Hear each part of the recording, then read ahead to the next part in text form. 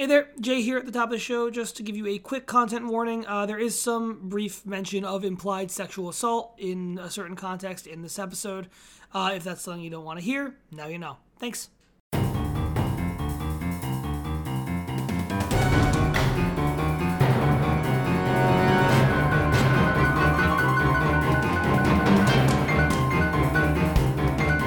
You're a ghost.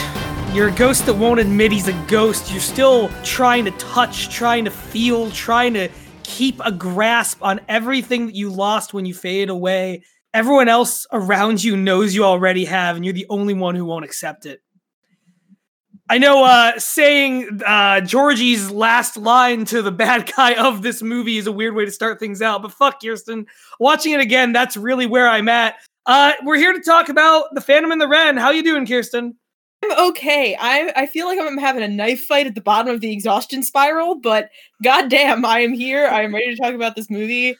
Honestly, rewatching this movie and thinking about it and thinking about talking about it with you has really gotten me through this week. How are you? Pretty good. You're on an exhaustion spiral on episode 2, movie 1. I understand, and I think so. Like, the reason I brought that quote in as the way to start things off here is it is so. This movie, The Phantom and the Wren, kicks off this whole series. It's exciting, it's great, people loved it. It gripped them into an 8-movie saga that spanned a lot of years. Watching it is just fucking harrowing.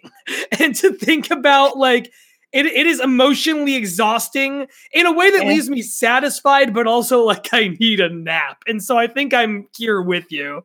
Yeah, and you know, I said this, I think, in our first episode, and I will say it again. This is, I think, the movie in the series I come back to the most. Sure, yeah. It's not my favorite, but it is the one I've watched the most times, and not just because it's the one they play on TV all the time. But yeah, it is. It can be a tough sit, man. Especially when you're looking at it with more analytical goggles. It can be rough. Yeah, absolutely. I mean. Yeah, it's a movie that really demands your attention because it starts out, I don't know, in a way innocently, but in a way not. Like, oh god, can I just interrupt you? Can I just talk about this opening scene? Yeah, I think that's a good place to start. Yeah, go ahead and set the table here. Okay. It's dark and it's just a blank screen, and then you get those crunching gravel footsteps. And just like an awkwardly long 10 seconds of that, then profile, like side view of a gravel street, and then someone walks past the camera, and there's no background music, there's no nothing, and then the camera stops, and so does this person, and you just see Georgie standing there, facing the right side of the screen, and it's a stop and it's a pause as he looks off into the distance in profile. There's that almost like cliche Midwestern American fields in the background. There's a beat where he stares and then he keeps going, and those gravel footsteps again, and then black. And then you just hear the footsteps again, and then the movie starts. Yeah. What a gravitas to start off with. It's such a weird mix of mundane and melodramatic to introduce this character to us with. Yeah, it's a lot of gravity, like you said, to introduce him to us with, because that is a kind of delivery I would expect out of, let's say, a later movie in a series like this. One where maybe we're coming back to a main character who's older, who, you know, you're seeing way older. Like, I don't know why right now this is coming to my mind, but have you seen Logan? The X-Men movie about old Wolverine. I have seen Logan. Good movie. That is a kind of shot that they could have done with bringing him into frame in the first time, you know, where it's the weight of just seeing this character and his face. And in that kind of case, you're seeing him and knowing, oh, this is the Hugh Jackman we've been seeing since, I don't know, 2002 or whatever. But he looks so just, the world has run through him. Now, Georgie doesn't really look quite like that in this first one. Not in the sense of age, but like, no, go ahead. Sorry. Yeah, I know. I think the real subtlety of this scene is in sort of Georgie's face, and in the fact that like it's this very strange grave setup, but he doesn't look unhappy yet. No, not at all. No, yeah, right. He's very much like like there's this kind of weird neutral smile thing going on, and immediately you're like, it's not like, you know, in Logan where you're like, oh, this guy's been through the ringer, but it is like an ugh, what the fuck is this guy's deal? Right, exactly. So this first movie, you have Georgie and Paul Harris, who is this villain with a, you know, I've always thought he has a like distinctively generic name, and that's definitely a theme of the movie. The whole quote I opened us with there is very much about that character's theme of, you know, sort of being someone who's faded away but won't admit that he has and doesn't want to let that be the case, and starts committing acts of violence as almost a desperate cry as if it's this desperate cry of I'm still here. And you know, Georgie is just this person who one of those acts of violence touches. It's you know, it touches a family member of his, and so he goes off to find the person who's done it. Yeah, and it's weird because it's almost a superhero origin story. Sure. However, these are definitely not in any sense of the word superhero movies. Certainly not. I don't think, you know, you could categorize Georgie as a superhero at all. There isn't, you know, there's no MBI index to get. No, he's a hero to the people he protects and the people he cares about. And that too is challenged, you know, any number of times, as of course it's going to be over this long a saga. And there, I don't know. The other reason I brought up his antagonist, why I bring up Paul, is that I think we'll get to some parallels involving that and Georgie with the last movie way later. But in this one, yeah, it's very much him being set up as not an everyone hero. You know, he's not rising up to guard the world against evil. He's just so like his sister is murdered. That is our impetus. We're jumping ahead to where that happens because it's almost 30 minutes in where that actually happens. This first, the first chunk of the movie is very quiet, very, I guess, quietly paced. I was trying to think of another way to say the word quiet. And I mean, that's this movie is it's like 95 minutes, right? This is not a long movie. So that first 30 minutes is this weird slow build of atmosphere and this very odd Midwestern town that I do think this is important. This is not where Georgie is from. This is where his sister is, but this is not where he grew up. They are visiting her, sort of visiting. I mean, something I really enjoy is that if you're watching it for the first time, it kind of takes you a while to figure out whether he is visiting her or has accidentally run into her. There's just something about the body language between both of them where you don't really know if either of them expected to be interacting. And then, of course, it winds up being their final interaction. Which is sad. But that first 30 minutes is it's a weird pacing choice. This is probably the most one of the least normally paced movies in this series. Definitely, abnormal pacing. That was the word I was looking for. I was looking for the word abnormal, and I could not think of it for the fucking life of me. I was sitting here like, what is that word that means not normal? If only there was a prefix I could attach to the word normal to make that happen. Yeah, I got there.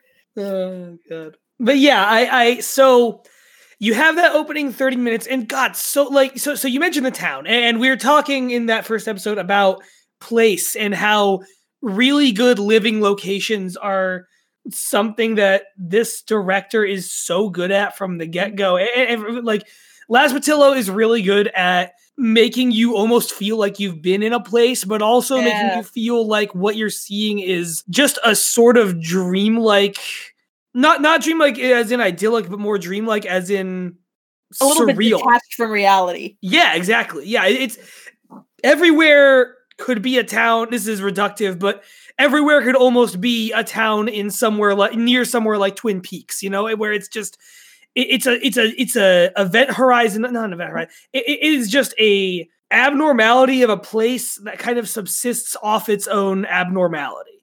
That is the kind of space he builds. I will be honest, I've never seen Twin Peaks, but that makes a lot of sense. It's very different stylistically in terms of how he does it versus how the directors and creators of Twin Peaks do it. But I mean, it's a similar effect on the viewer, I think. Yeah. There's a million other examples that are all escaping me at the moment.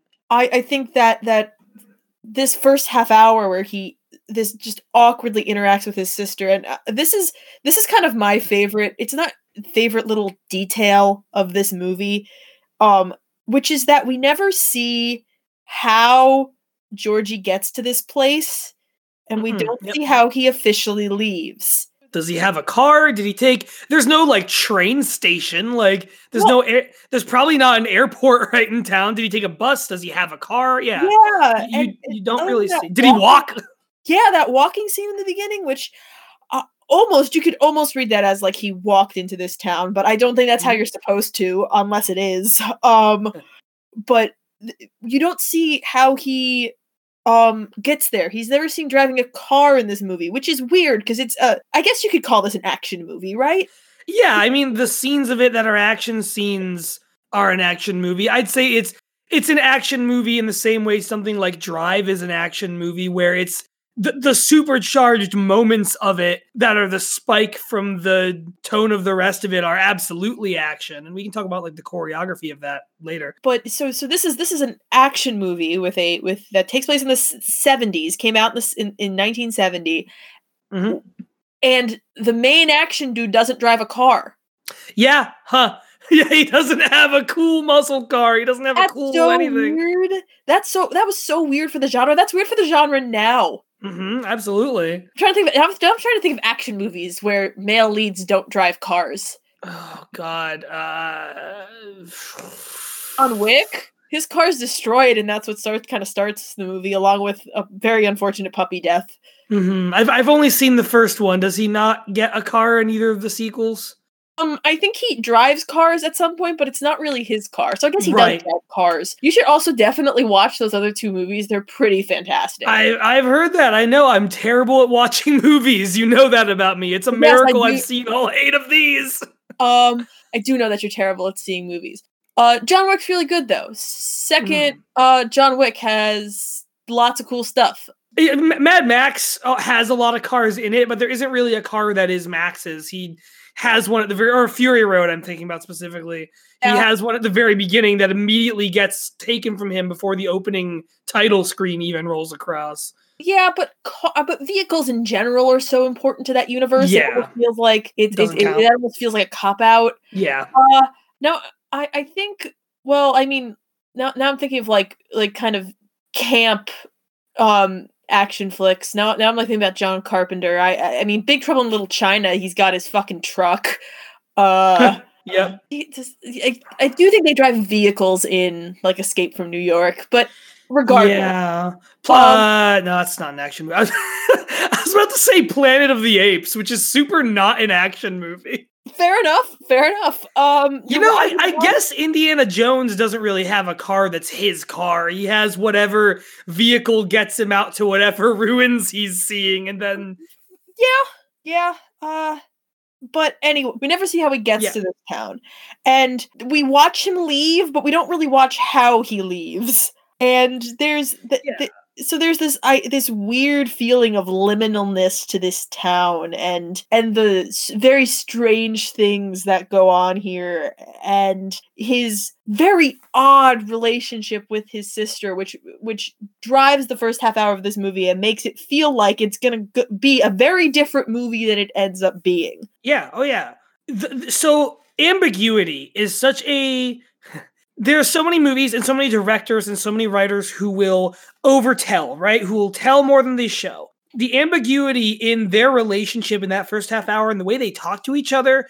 I have read people argue that, that there is a very dark history between them, that maybe there's some dialogue that implies that he either, depending on how you read it, saved her from sexual assault or sexually assaulted her. Like there's some very rough subtext that could be taken a lot of different ways. Then there's stuff about him asking about her boyfriend and her talking about why they broke up in these very strange terms that could be taken as either an abusive situation she got out of or an abusive situation she created, or something completely unrelated to that, like a revelation about herself. There are, I think I remember you and I talking about this in college. There were like gender studies majors we both knew who would write about the argument that she is saying, "Oh, I ran off from him because I realized I was a lesbian," and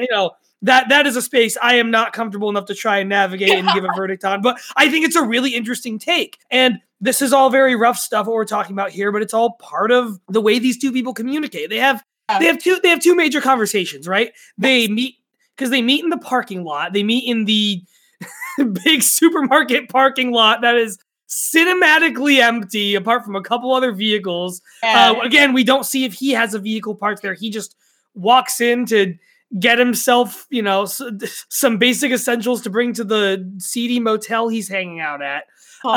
And she's coming out with groceries.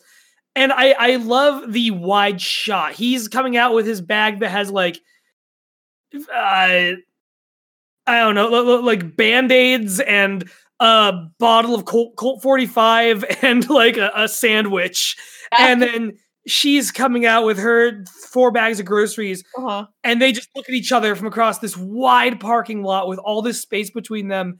And the camera just milks every ounce of that distance between them. Yes. And the weird color saturation where it's not quite sepia, but you almost like feel the colors changing in this scene while these two people just kind of have an "oh, you're here" moment. Yeah.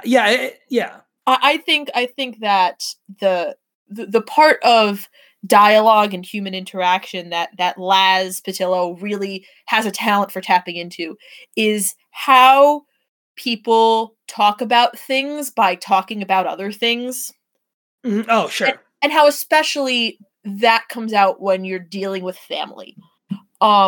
Because there's a lot of I find there's a lot of things that you can't really talk about with your family because there's boundaries there, but there are still ways you can communicate those things to your family without talking about them. And you have years and years of history and interpersonal codes that help you build that. And in these two major interactions that these two characters have, you can feel that history. You can feel all the things that aren't being said between them, but they're just not being said verbally. Like, these two people know exactly what they're talking about, even if you don't. Yeah, absolutely. And it comes out in conversations like, oh God, this is in the later, the second major conversation they have, but like this, they have the whole conversation where she candidly asks, oh, what was it? Oh, you're still wearing that jacket. Mom always used to say that jacket made you look too soft. And then his response is, "Do you feel like it makes me look too soft?" And she just sort of looks at him and goes, "Mom always did."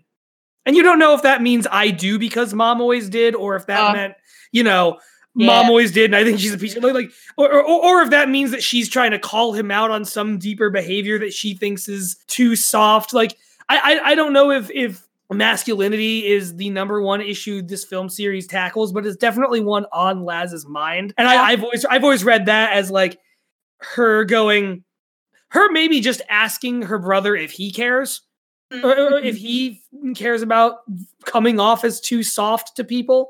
I've always wondered like what it was like to watch this movie in a theater, not really knowing that it was going to be part of a series, because this movie, when it came out, it wasn't like, part 1 of the Marmoset Chronicles wasn't something that you could market a movie on when the Marmoset Chronicles didn't exist yet. So this movie really had to sort of carry itself. So this like interpersonal drama builds, and you really think that this is what the movie's going to be about. This is like a reconnecting with your family movie. Right. And then there is this sudden violent turn at the 30-minute mark, and all of a sudden you are watching a very different movie. God, absolutely. One where, okay. So I guess we should get to that. The fact that she is killed in the same parking lot we see them make that first interaction in. And now what a director could do that Laz doesn't do is a director could have made it ambiguous who killed her. It could have been a scene of her walking back and getting groceries on a different day and someone making a sound from off screen that makes her turn and look. And then, a scream as the a scream as the video cuts to the sky, whatever. But that's not what happens here. What I mean is Laz could have done that to create a question of, oh, did Georgie kill her? Or just not knowing. We see Paul come up behind her as she's loading groceries. And, it's not even that dark out. But again, it's this parking lot with all these really wide shots. So whether or not there's another car in the lot, just by visual cue that it is conveying emptiness and the lack of anyone else there. As Paul comes up behind her and slits her throat. And we see blood spatter all over the loaf of bread and whatever else in the trunk of her car. Like, it is so stark. It is so just screaming at you that this is what you're watching now. Yeah. And it is extremely, it is like you're watching a different movie in a way that I think is beautifully effective, that just punches you and lets you know that you're not in control as the viewer. And obviously you never are when you're watching a movie, but I think the degree to which this makes you feel suddenly helpless as a viewer is so fucking powerful.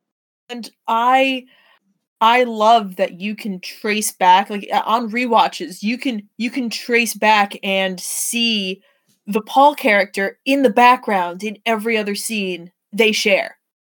He's a member of this community. He is a person who exists in this town. And I like that, at least in this movie, we don't really see why this man is like this. Why this antagonist is just so angry. And angry at everyone and everything in the world.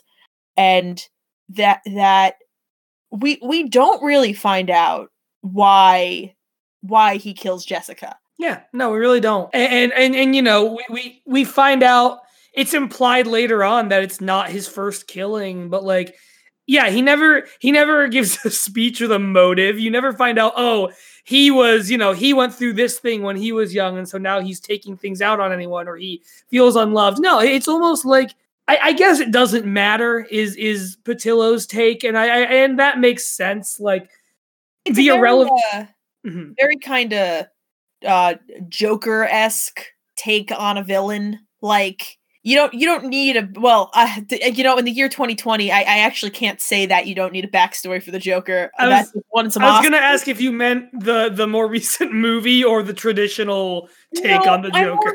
I mean like 90s era comic Joker. Yeah. Why is this man doing this? Because that's what he does. Yep. Because he is evil.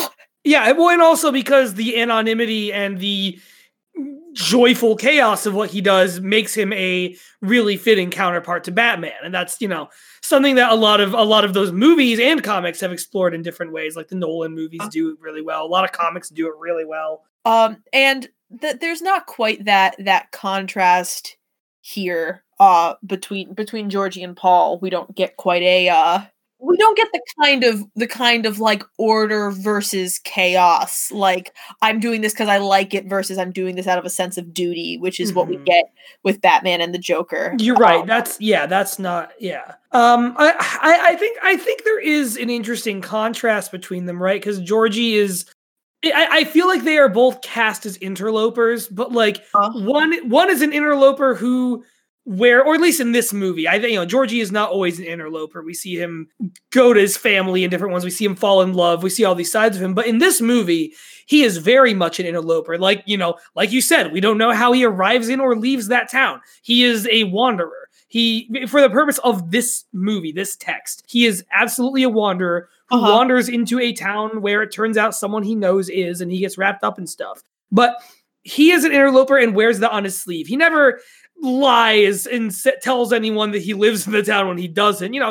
He's just passing through, and he'll tell you he's just passing through. He does at several points tell you that he's just passing through. But no, then you have this guy. You have Paul, who, like you said, is a member of this community. He's a he is a phantom in the community. He's almost a different kind of interloper because he's one within a space that he's been an accepted part of. I think one very common reading of why he kills is like a frustration with that. Like feeling like he's become too much part of one community and it's kind of melted into it. And you see that in little places, like when he, there's one scene, you don't see him interact directly with a ton of other people in the community. But so we have this diner, right? It's where, Georgie and Jessica have their second conversation. And it's also where Georgie and Paul have a conversation into an altercation later in the movie. And when we're there with Paul there, we see him like try to start a friendly conversation with the waitress that just sort of doesn't happen. And it's those very quick. It's those little things like that I've seen a lot of people argue towards being why he acts the way he acts, why he is acting out and killing people, is just like this feeling that this dissatisfaction with just sinking into being a part of a place. Yeah. I also think that you do need to take the context into the greater meta context into consideration here, because this is 1970. We are coming off of a decade that defined itself by pushing back against conformity, and this takes place in the Midwest, like very explicitly in a small Midwestern American town. So this idea that like essentially conformity drove him crazy and then he started killing people is definitely, I think that's there, and I think that's a very valid reading of his motives. I also think that it makes it very interesting to put him up against Georgie, who's not so much a nonconformist as that he's never really had a place to conform to. Right. And even then, that fact is not something we really like you can derive that fact in that movie, and it becomes more clear in the sequels. But yeah, it's even then subtly placed that he is in that position where he doesn't have anywhere else to go to. It's in those little dialogue bits to Jessica before she's killed. And you can just sort of tell by the way he interacts with other people in this town that he has passed through a lot of towns. Like you get the idea when he's having that interaction with the little kid on the bike, right? Like gives him his like softball back or whatever. Mm-hmm. You can tell that like he's gone through this conversation a million times before with a million different people. And I don't think that even with meeting up with his sister, I don't think that sort of so follow me here for a minute. Go for it. So there's like boredom and a lack of purpose in conformity, but there's also boredom and a lack of purpose in too much non-conformity. Sure. So it gets to a point where like you can be so non-conformist that you are still restricting yourself. Are you talking about non-conformist in terms of what you do and how you present yourself, or in terms of the world around you and that lack of a place that Georgie has? If you are so determined to never fit in within a place, if you are determined to never conform to anything and never sort of let yourself be part of a community, you are just as stuck and isolated as that person who is absolutely determined to fit in every way. Yeah. Do you think Georgie's determined not to? And this is a question that we can come back to. Or do you think that he feels helpless from it? Like I've often, or maybe those are two sides of the same coin. I've always wondered, and this is partly a question with the actor too, because I know like he and Patillo became very quick friends over developing this character, right? How much, at least just in the scope of this first movie, we don't have to talk about the other 7. How much is he determined to avoid feeling like he belongs to a place? And how much does it just come down to him feeling adrift and lost and like he doesn't have that place to go to. I take a lot of the arc of this whole movie series is about running and running away and running towards and sort of the places that you stop when you're running. I do think that I think a big part of Georgie's character is that he's made a noted effort through most of his life to not belong to some place. I think that it's very important that as soon as he makes that connection with his sister and that second conversation they have where it does seem like they're making progress. Yeah, totally. And they laugh together during that, they start to joke around a little bit. It feels like a reunion between siblings in a way that first altercation certainly doesn't. As soon as he starts getting comfortable, that's taken away from him. And then the rest of the movie isn't about it. Well, it's about a connection between protagonist and antagonist, but it's about like the little connections he makes with the people around the town, but it stops being about recollection and reunion, and it becomes about revenge and totally justice and really, really awesome action set pieces.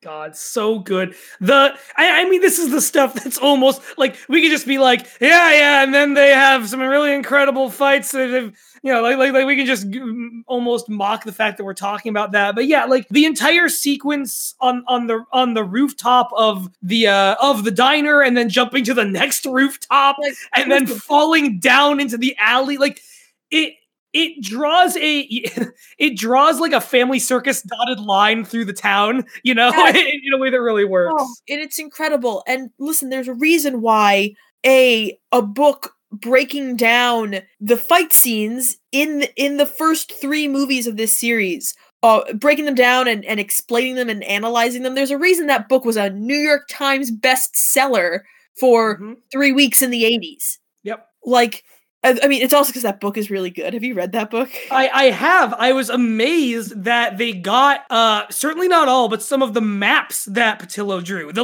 physical... I know what I just said about Family Circus, but that's kind of what those maps are a little bit. Is he would... did you see the scan of the one that's actually on a bar napkin? Really, really, it's really endearing. I love that book. Yeah, and that one, it's even then, the one this is from the second movie, so we'll get to it, but the one on the bar napkin is of a really complicated fight scene that is in a kind of small place, and he uses every inch of that single napkin to illustrate that space and Georgie's path through it in that movie. And that just speaks so much to how Patillo directs these sequences, where when he's constructing these places, we're talking about places as characters. It's not just that they're characters, it's also that they are kind of bowling alleys. They're kind of set up with pins to be knocked down and things to be used so purposefully. And I love that. It's consistently such a visual tour de force and an absolute fucking delight in every one of these movies. But it's not quite okay, but it's not in a way that's annoying and obvious. Have you ever watched an action piece in a movie? I feel like animation does this a lot, where they'll walk into a room and there's a lot of pillars, for instance, and you're like, oh, there's going to be a fight scene and it's going to use the pillars. I play video games. There's a lot of video games that do that, but their version is you walk into a room that has a bunch of low walls that you could crouch behind to dodge bullets, and you're like, oh, this is going to be a big shootout fight. Video games are full of that. I will be honest with you, Jay. For about 30 seconds there, I forgot video games existed. That must have been a fucking nice 30 seconds, gotta say. Sorry, continue. Now that you've gifted me with the knowledge, and I now remember that video games exist. It's a bad time. While the set pieces have a lot of moving parts, it never feels like a boss fight setup. Sure, yeah. You never have a moment where you're like, oh, okay, this is what this set piece is going to do. Because in that bar fight that you mentioned, again, we won't get too far into it because this is not that movie.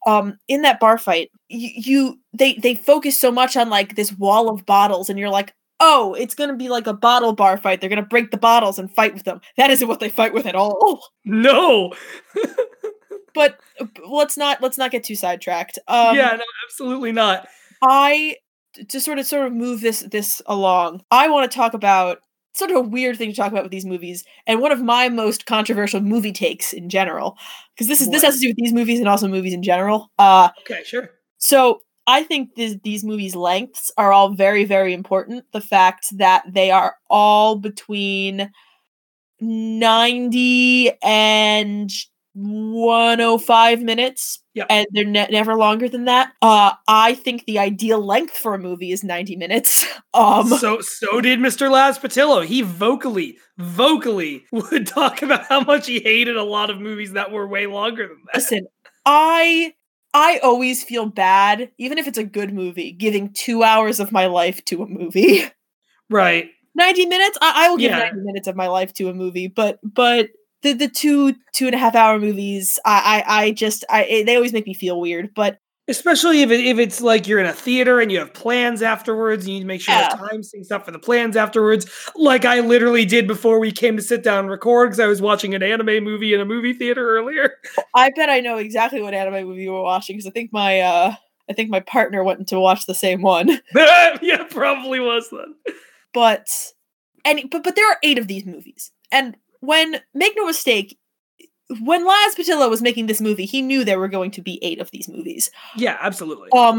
And I think it's important that if you're gonna have 8 of anything, you can't have them be that big. Yeah, definitely. So 90, 100-minute movies. Get in, tell your story, get out. Pretty much. I mean, and I think that's an art that's being lost in all the 2-hour movies that come out every day.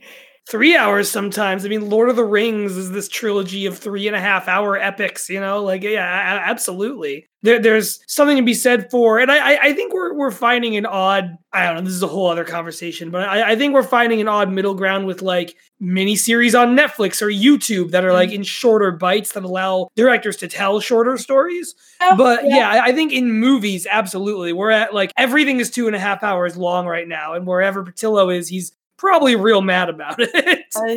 As he camps in the Latvian wilderness. Yeah, really. I assume Latvia has wilderness. I actually don't know anything about Latvia.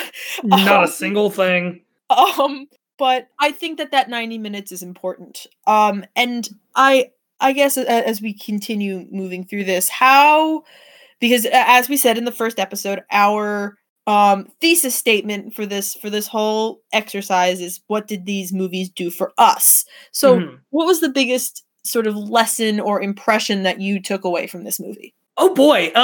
So that's a different answer depending on what part of my life it was. When I was a teenager, when I was in the AV club watching this movie for the first time, my takeaway was mostly that the fight scenes were very cool. But honestly, cool. It was a lot of that direction, right? Like what we're talking about, the mapping out of things. It was one of the first movies that got me thinking about place in action scenes. And this is, if you want to talk about stuff that sucks with a lot of big movies today, it's how quickly so many big action movies will let a like city block disintegrate for the sake of a cool explosion. The thing is, Laz Patillo doesn't let a hair on a person's head be cut off if it is not for a precise purpose. It is, and that is something you do sometimes see in good action movies. We were talking about John Wick. We were talking about Mad Max Fury Road.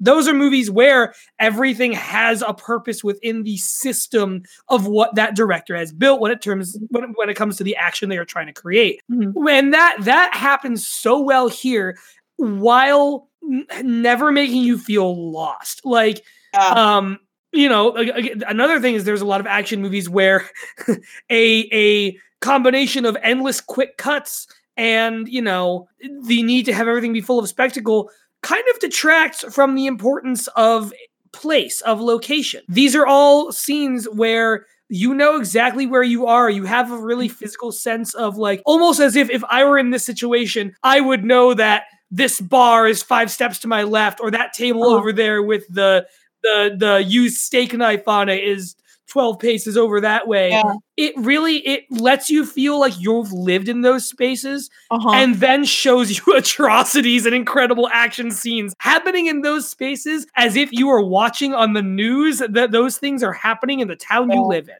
And that's fucking incredible. Yeah, I love it. I think kind of building off that this is the first movie that I watched where I was watching these fights and like wincing because I was thinking about what it must be like to clean up after it. Yeah. Because you see like I think there's this that really precise moment that everybody loves to pick apart where Georgie and Paul have left this diner. Like they're not there anymore. And you just have just a shot of the every pandemonium and panic and people hiding under tables and tables are flipped over and there's food and broken glass everywhere, and in the middle of it is just the waitress who we've met a few times just standing there looking around like trying to put this room back together in her head. And there aren't that many other movies that do that. One of the only other films I can remember watching that have given me a similar sense to that is Warriors.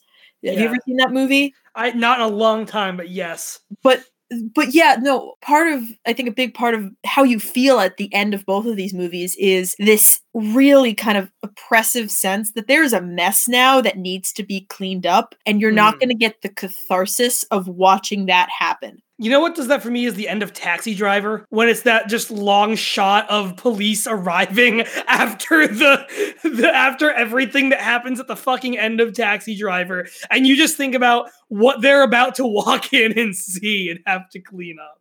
Well, and I think a big part of why we like to see destruction in movies is that we get the catharsis of seeing it fixed, often in a much easier way than in reality, but we don't get that in this movie. And I think that also sets up the momentum for the rest of the movie, because Georgie makes a lot of messes. Yeah.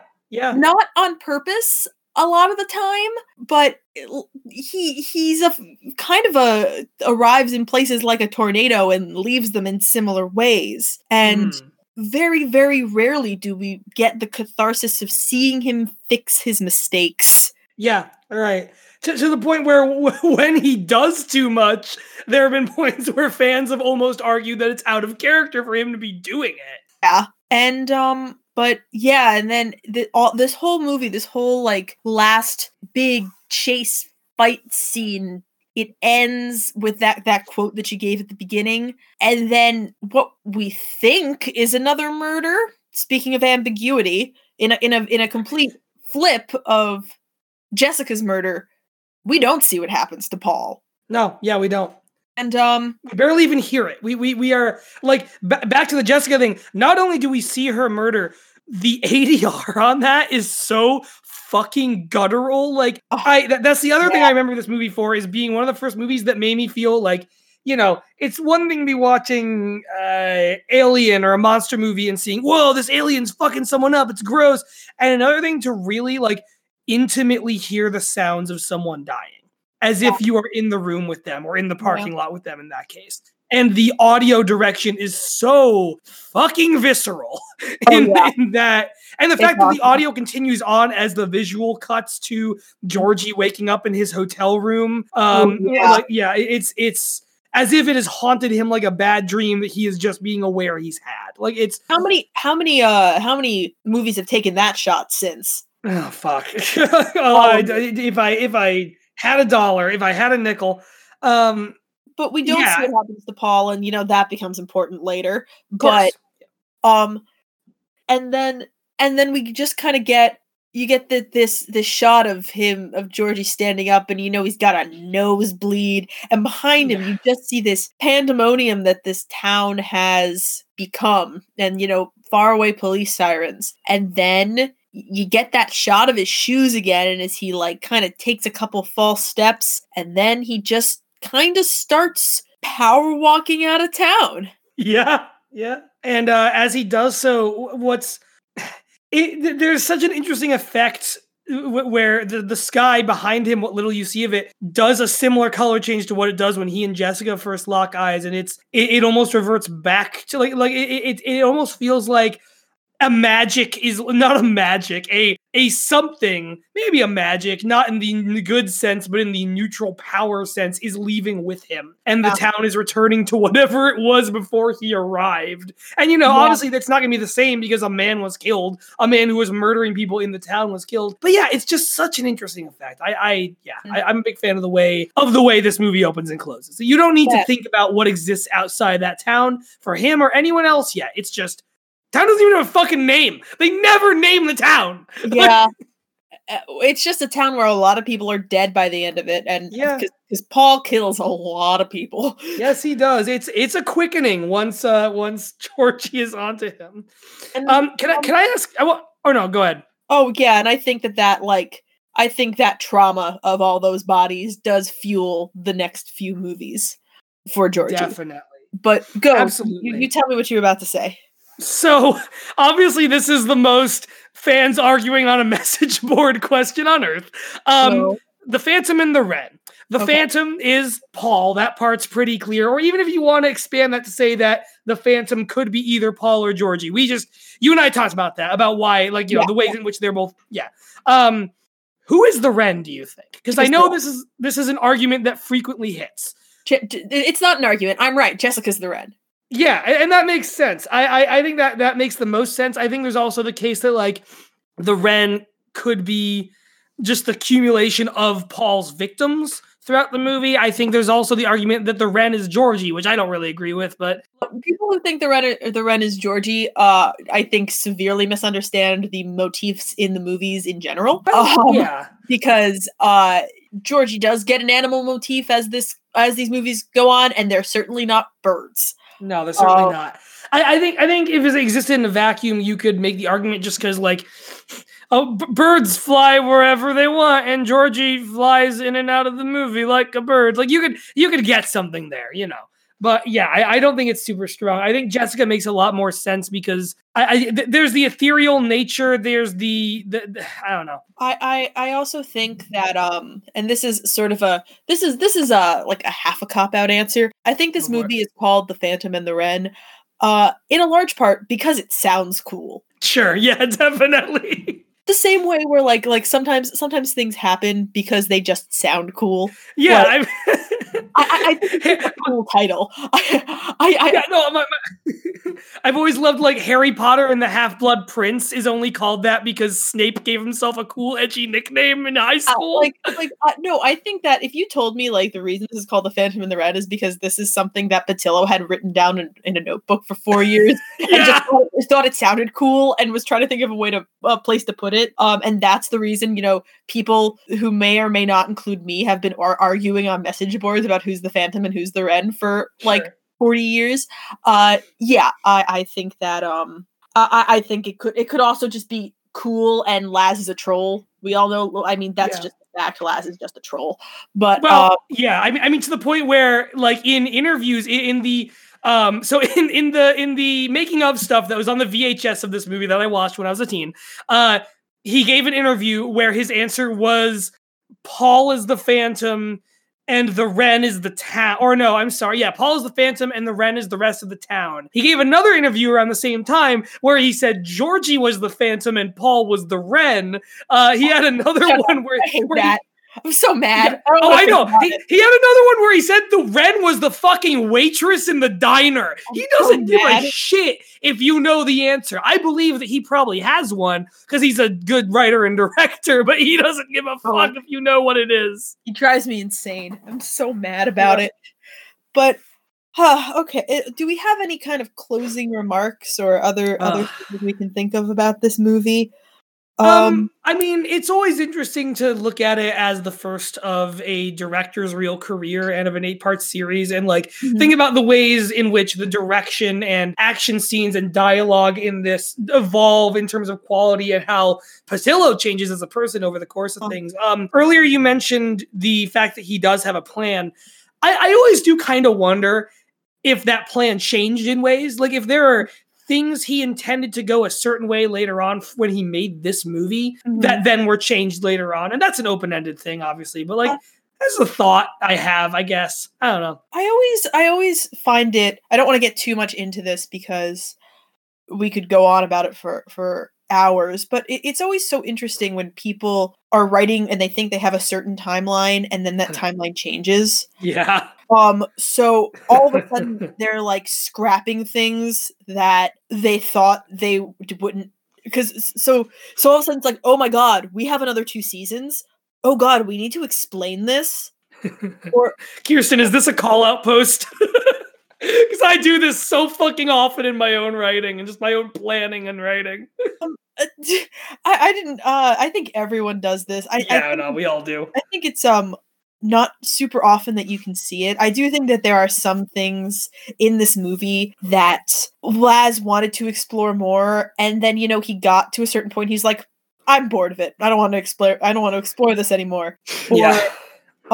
Something that he thought was going to be important, and then he either forgot about it or just kind of dropped it. Mm-hmm.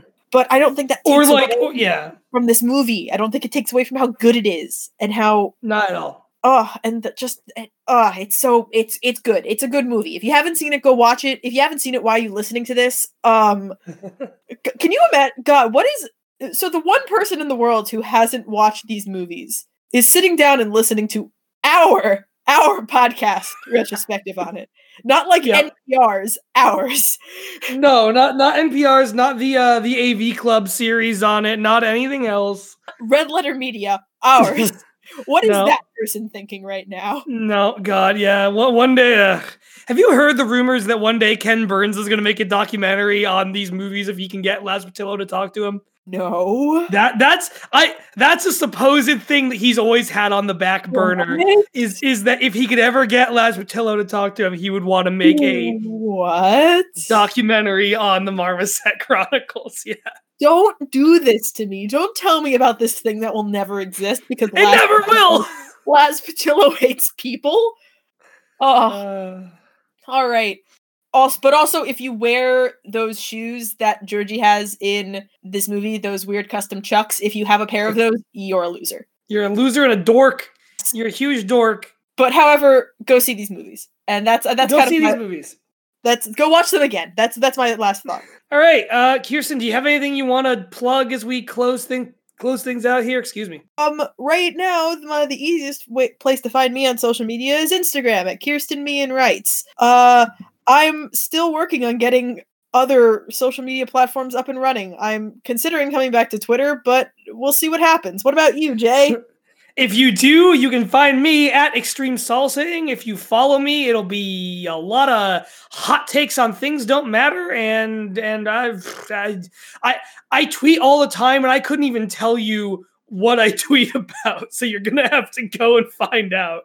You can also find me on YouTube at Hi, I'm Jay. I do a series about licensed video games that may or may not have hidden art in them called The Longest Licensed Voyage, and other video essay stuff. I might actually start doing some film stuff on there to separate from all this. I've had some ideas that I want to explore at some point. So there's that. That's exciting. Also, don't forget that we are on the Orange Groves Podcast Network, home to incredible shows like Argonauts. Summer Twilight Book Club is one I feel like you might enjoy if you enjoy this. Nervous Rex is another one. How do we end this? Same way Georgie ends this movie, by scuffing his shoes, not looking at the cartage he's leaving behind, and getting out of town. Walking right along into whatever is next for him. And we will see you next week. Same Marmoset time, same Marmoset channel. Did I make that joke already? I think I did make that joke already. Yes. Where we will talk. We'll be talking about the second movie in this series, Obstacle Core. Yep. We'll talk about the naming conventions of this series as it goes on. But yep, right. I am excited to talk about Obstacle Core. All right. Bye.